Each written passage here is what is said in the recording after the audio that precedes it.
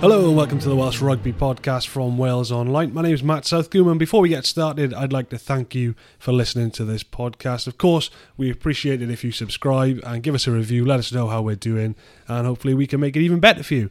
Today I'm joined by our rugby writers here at Wales Online, Simon Thomas and Andy Howell. Good afternoon, gentlemen. Hello, how are you all? Good. Good afternoon, Matt. So obviously we've had the big news at lunchtime today. Wales have named their team to face France. 2 changes to the starting 15, a couple of changes on the bench as well, and a few players keeping their places and coming through a few injury scares. So let's start with the changes then. Gareth Davies comes in for Thomas Williams to start at scrum half. What do we put that down to? What do we make of it? Well, there's a couple of changes. There's Gareth Davies and Ross Moriarty, and there's a common factor there, isn't there? Experience. Then they're 2 men with a lot of international caps behind them. They've come in for young men who've done really well for Wales over the last year to 18 months in Thomas Williams and Wainwright, but come a big test against the Six Nations leaders. They've gone for 2 things, really. They've gone for experience, and I guess they've gone for people who in the last couple of games have made impact on the bench, particularly Moriarty's come on and done well. He seems to have been rejuvenated, under Dean Ryan. Interesting that he selected at a time in which his Wales in the future in terms of where he's going to play as rugby is up in the air. Will this perhaps selection encourage the chances of him staying? You hope so, because he's an important man for Wales. And Gareth Davies, of course, was the number 1 throughout the World Cup, throughout the Grand Slam as well. So it's a kind of return to that. That's been a close one all the way through, isn't it? It does strike me a bit of experience, physicality has come to the fore in the 2 selections. Do you think it's harsh on Thomas Williams, or was this always coming after a bit of an off-colour day in Dublin? But I suppose everybody was off-colour, weren't they? What do you think, Dan? I think it's harsh. Yeah, because Thomas Williams is a top player. Gareth Davies came off the bench in Ireland and he ran up a lot of blind alleys. Obviously, he wanted to prove a point because he won in a team. There was a couple of instances where he was on to shift the ball and he dummied and tried to go himself and he ran into an Irish wall. Thomas Williams, there's one area of his game which is a work on, and that's defence. He's not a great defender at the moment. We saw that in the World Cup, but his game with the ball is good. And, Warren Gatland, former Wales coach, the Lions coach, has talked to him about being a potential Lion. I'm not buying that argument about experience. He's got quite a bit of experience, and I'm certainly not about Wainwright, because Wainwright was a key man during the World Cup. So what they have gone for, I think Simon is dead right, they have gone for aggression and physicality. I think if you look as well at the game in Ireland, I mean, Thomas scored a try, but there were 2 key issues defensively. There was obviously the missed tackle on Lama. He wasn't the only person to miss him, but he was ploughed through by Lama for the try, and then he dropped the ball ahead of the second try. Very unfortunate. It's the kind of thing that happens. 99 times out of 100 he takes that ball. Great hands, as we know. But it's cutthroat business in international rugby, isn't it? Pivac, in his quotes, along with the team announcement, has talked about the energy that Gareth Davies has brought now, because he obviously missed the first game through injury against Italy. Rhys Webb was on the bench there, but he's come back in. He's brought energy off the bench against Ireland. That's how they see it. Same thing with Moriarty. So I guess they've looked at who's delivered what during the minutes they've had on the field, and they've gone for these 2 guys. It's what selectors stand or fall by, isn't it? With Gareth Davies as well, it depends what defence system Wales use against France. If they use him like Wales were using him latterly under Gatland, which was a spot runner from scrum half to put pressure on Antomac in this case, outside half is that, that could be a factor bringing him in. But, Wales have been so far in the pivot defending a bit differently. So it's going to be interesting to see how they use it. Do you think as well, both with Gareth Davies and Moriarty, going back to that physicality, you've got 2 players there in Dupont and Ntamak that if they're allowed to control the game, the confidence will rise, young men with huge talent. Gareth Davies perhaps to get into Dupont physically, also put pressure on Ntamak with flying. But we've not seen Gareth Davies, obviously, under Wayne Pivac starting. So is he going to be given that same licence, free rein to shoot up out of defence that he did under Sean Edwards? Well, we don't know that.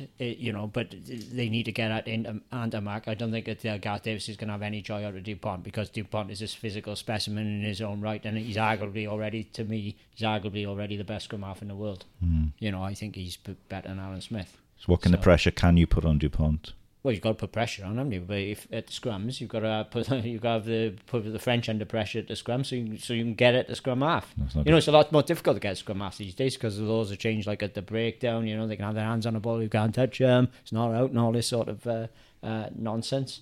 And obviously with the line-out, French line-out's not great, man. If Wales can put pressure on their line-out and there's some bad tap-downs and all, you've got to get through and try and smash him. The other interesting one, of course, is that alongside Gareth Davies, you've got Dan Biggar. And it was interesting when we were looking at the press release just before we came down to do this, and WRU, Wales management, have made a specific point of making a note about Dan Biggar's treatment, how they've had, I think it was referred to, a renowned sort of specialist being brought in to sort of be involved in the return to play protocol. So they're keen to point out that absolutely everything has been done to put the focus on player welfare, because we all know he said this was his third concussion in around 6 months. But just great news that he's been past fit. We've seen the pictures of him in training, and given the injuries elsewhere at 10, it's a real boost to Wales, and his experience will be vital in this game. Yeah, but I just hope nothing happens to him and he has another concussion. I always say, there will be a lot of flack flying around. They can have it, I suppose you can only go through the tests and pass the tests that you're given. Yeah, I accept that. We're not specialists, obviously medically, but there's, as we've seen in American football, it's been proved that concussions can have detrimental effects on the long-term health of people. I suppose the other thing, Matt, interesting in the team selection is the retention of Nick Tompkins, because obviously he had a great start to his international career against Italy, a bit of a back down to earth bump against Ireland. Owen Watkins subsequently comes in as a fine try score in return from injury, but they've decided to stick with Tompkins. Is that what you would have done, Ant? I got to jump in here. I got to try and control this show, otherwise I'll just put my feet up. Let's before we move on from this, let's get to the nub of it. Is it safe for Dan Biggar to play this weekend? Well, if he's passed all the medical tests, you assume it is, isn't it? But the proof will be in the pudding. If he does have another concussion, then people will be asking a lot of questions, not just us and people in Wales, but people in the wider rugby world will as well. I guess you have to just go with the medical expertise, and they're saying it's safe for him to play. Therefore, you back that judgment. Like you said, we're not experts in that field, are we?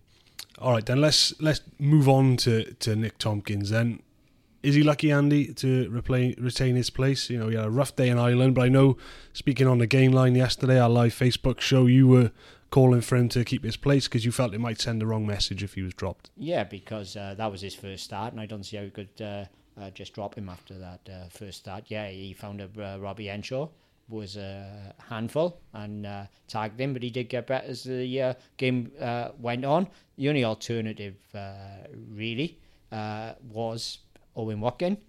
Had a really good game for the Ospreys last week in his first match since early December following knee cartilage surgery.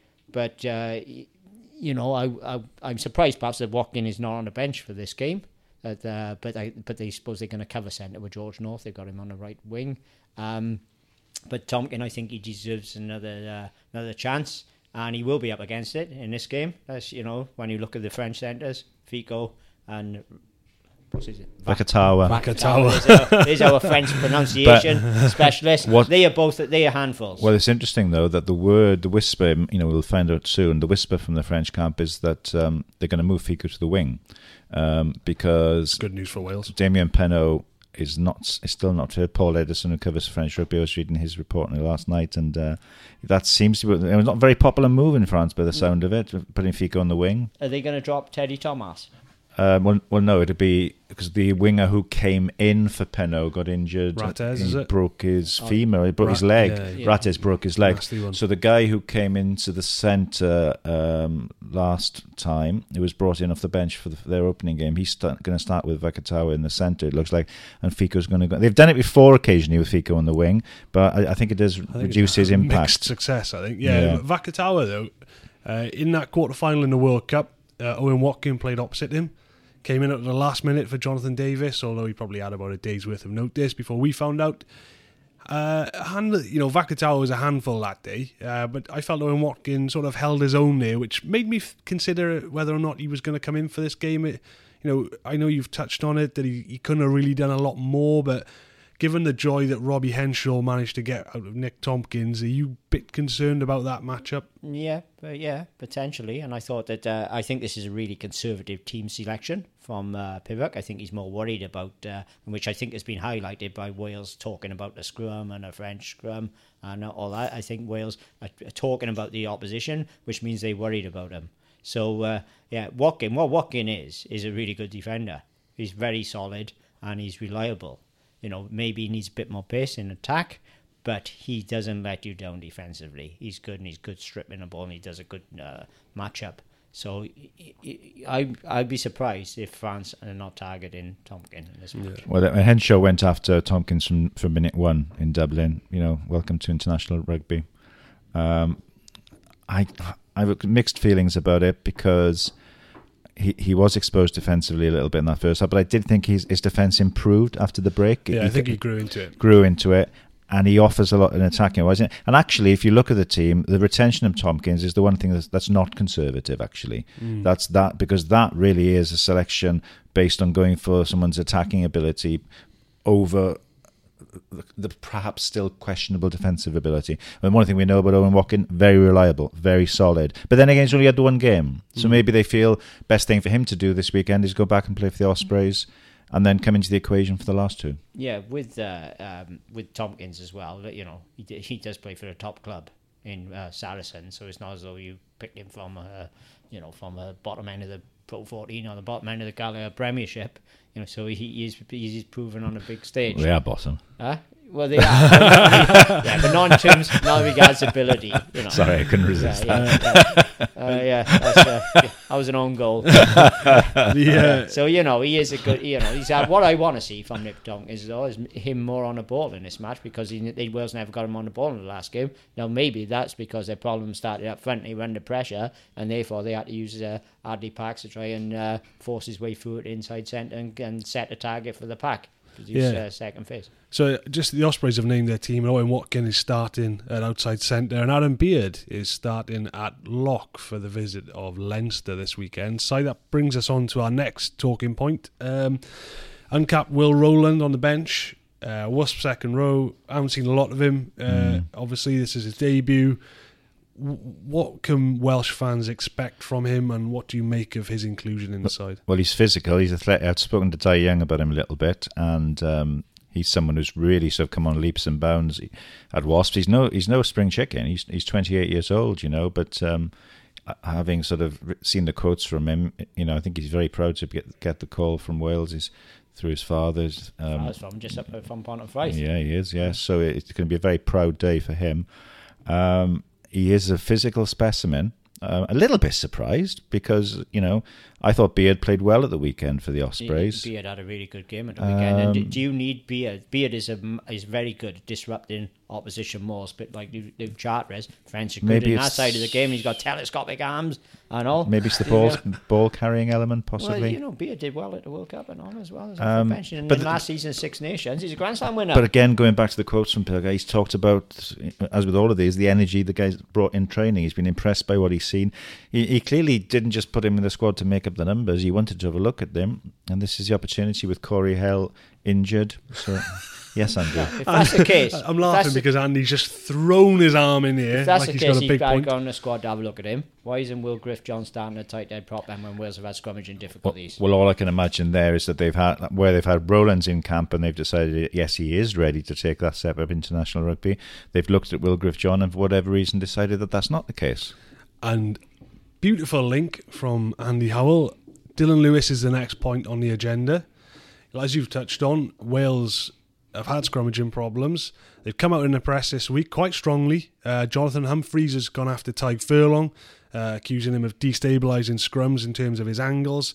Wyn Jones went one further with France and said he expects him to cheat at the Principality Stadium on Saturday.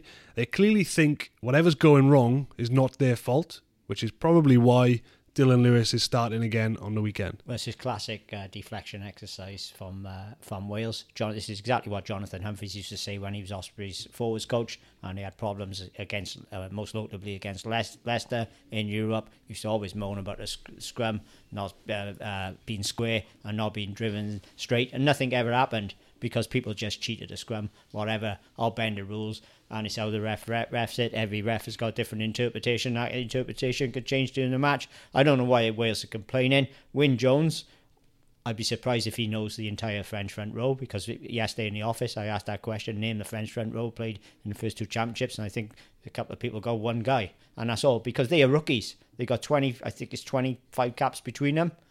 Wales's front row got 120 odd. or something. So why are Wales worried about a French front row? How many of those has Ken Owens got, Mike? Yeah, he's got about 70 for Wales. Yeah, the other pair have got 20 odd each. I think it's 24. Yeah, so they are far more experienced than the French. French scrum hasn't been great this championship. It's also a work in progress. Wales should be telling the world about the positives in the Wales team, not moaning about the French. Well, they did go on to the positives. They're painting a perfect picture. We left the Vale, me and a few other journos calling them Picasso on the weekend because all they talked about was the perfect pictures that they want to paint for the referee's side. Our columnist, Wales legend Graham Price, called it laughable. What have you made of the scrummaging issue this week? Which is nothing new. Wales have had issues in terms of the way they've wanted to get messages across about the scrum for a while now, right? And I think there's a degree they're a little bit sensitive that it's perceived as a problem. This isn't something that's happened overnight. If you look back to the pre-World Cup games, it was the big talking point. It was a scrum. Now, when you ask people in the Welsh camp about that, they will point out to the fact, new rules of engagement were brought in. We followed them exactly. Other teams weren't. We had to then change, and when we did change, things improved. So I've sensed throughout this period, really, both kind of management setups, there has been this defensiveness. They're on attack about the scrum, really, aren't they? And they want to get a message out there. I remember before the first game when Wayne Purdock's first press conference, he's saying all we want is people to scrummage straight. It's clearly a mantra. It's something that they probably discussed about the message they want to get across. Before the Ireland game, after a few issues again against Italy, there was all doom-mongering about the scrum. I actually thought the scrum was a lot better than a lot of people had expected. Unfortunately, there's just that one key scrum, 63 minutes, and Wales on the attack, pivotal moment of the game, and Dylan Lewis was penalised for collapsing. Now, none of us around this table have played top level any rugby, but certainly not top level scrummaging. Right now, I've watched that scrum a dozen times. One time, first of all, I think it's because Dylan Lewis's feet are too far back. He's perhaps a bit fatigued. Then I look at it again and I think, oh God, I don't know, Kilcoyne seems to be hinging there. That's where the pressure's coming from. You look at it again after what's been said this week by Humphreys. You start to look at Furlong's angle. At the end of the day, Andy's right and Graham Price is right. You get away with what you get away in the scrum, just as you get away in the breakdown. Wales clearly want to get the message across that they want straight scrummaging. Because that's how they feel their best chance. Graham Price or Dylan Lewis in that particular scrum, there was a scrum and it was reset. So Poir, the referee, went round Dylan Lewis's side of the scrum to look at it, and Pricey, Lions legend, record 12 Lions caps in a row as a prop, said that the same thing happened at that scrum. Dylan couldn't take the weight because he was so tired, and he went. And you say about Kilcoyne hinging, Kilcoyne hinged because Dylan. Your first thing you do, Pricey said, if you're tired, is you try and avoid the weight. So you go in yourself. So he said Dylan went in because he couldn't take the weight rather than resisting the weight. And he went to the ground and it was the correct decision. Furlong's on the other side of the scrum. What I find surprising, Wales are moaning now about Furlong. No one had any complaints about him when he was Lions starting prop and doing a drawn test series in New Zealand in 2017. And I suspect he will be in Warren Gatland's Lions squad and could well be their starting tight head in South Africa next year. I think if people complain about you as a prop, it's usually a badge of honour, isn't it? Because it means you're causing other people problems. Wales ain't the first team to moan about Tadhg Furlong either. So to take Simon's point, then he's obviously doing something right.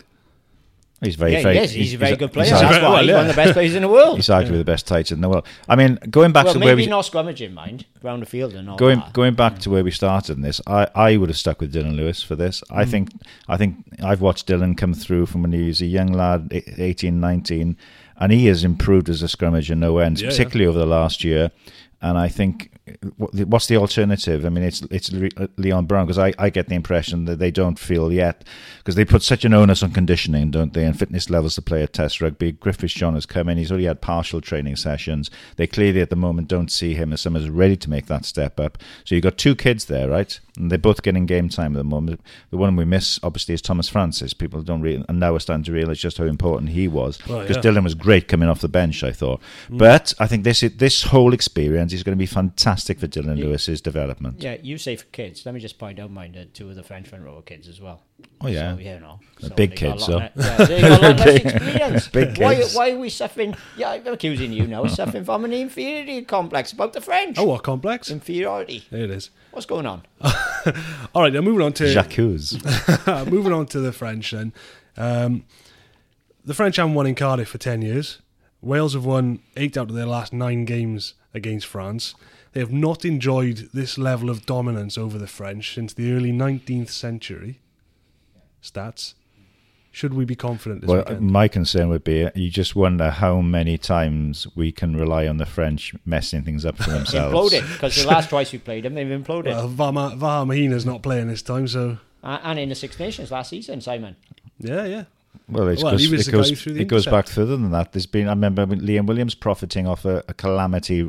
I think last time they were in Cardiff in the Six Nations, that they have shot themselves in the foot so many times against Wales. You just wonder at some point, that they're going to be a bit more error free. And if that happens, with the ability which we're seeing coming through, I mean, they got kids there in that back line at half back who are just looking so good at the moment. Yeah, they got dangerous back row as well. Big and dangerous back row. Charles Olivon, so impressive, However, they are work in progress. Against England, England finished strongly. England were poor that day, and some of their big names, Itoje, Owen Farrell, never seen them make so many unforced errors, a bit like the Thomas Williams one against Ireland. They dropped the ball repeatedly, and it was one of those days, but if that match had gone on another 5 minutes, England would have won that game. French still don't look the fittest in the world, and they still work in progress. I spoke to Sean Edwards last week. He said they went backwards a bit against Italy defensively, and Italy give them a lot of problems, far more than I was expecting. So I think they could be vulnerable, but the key to this game is getting off to a good start. All right, and getting on top of their kids and the crowd playing their part as well. Let's hope the crowd is louder for this match than they were against Italy. All right, and we need to rattle through these because you guys need to get onto the Gain Line, our live Facebook show, in a few minutes' time. Before we do, though, I want to cover off 1 point. Sean Edwards, how much of a factor is that? Sean obviously knows the players very well, worked with them for 12 years. How much of a problem is that going to be for Wales? Well, it's a problem because he's a world-class defence coach. But I suppose if any group of players know the strengths of the Sean Edwards defensive game and therein the weaknesses, it would be this Welsh group of players. And I think what encourages me is that the way Wales are looking to play under Pivac, which is heavily reliant on an offloading game, I think that was the way that Italy got some joy against France, with Minotti in particular, with some of his flicks at the side door. We saw the try against Thomas Williams. 2 offloads gave that try. And that's got to be the way to get through them. Keep your arms free, because you're not going to miss many one-on-one tackles with Sean, because you'd be scared to death of going in the dressing room afterwards if you did. So the offload is going to be le key. All right, before we finish, Wales Online columnist Mike Phillips has got Wales winning by a couple of points on Saturday. Very quickly, Andy, what are you thinking?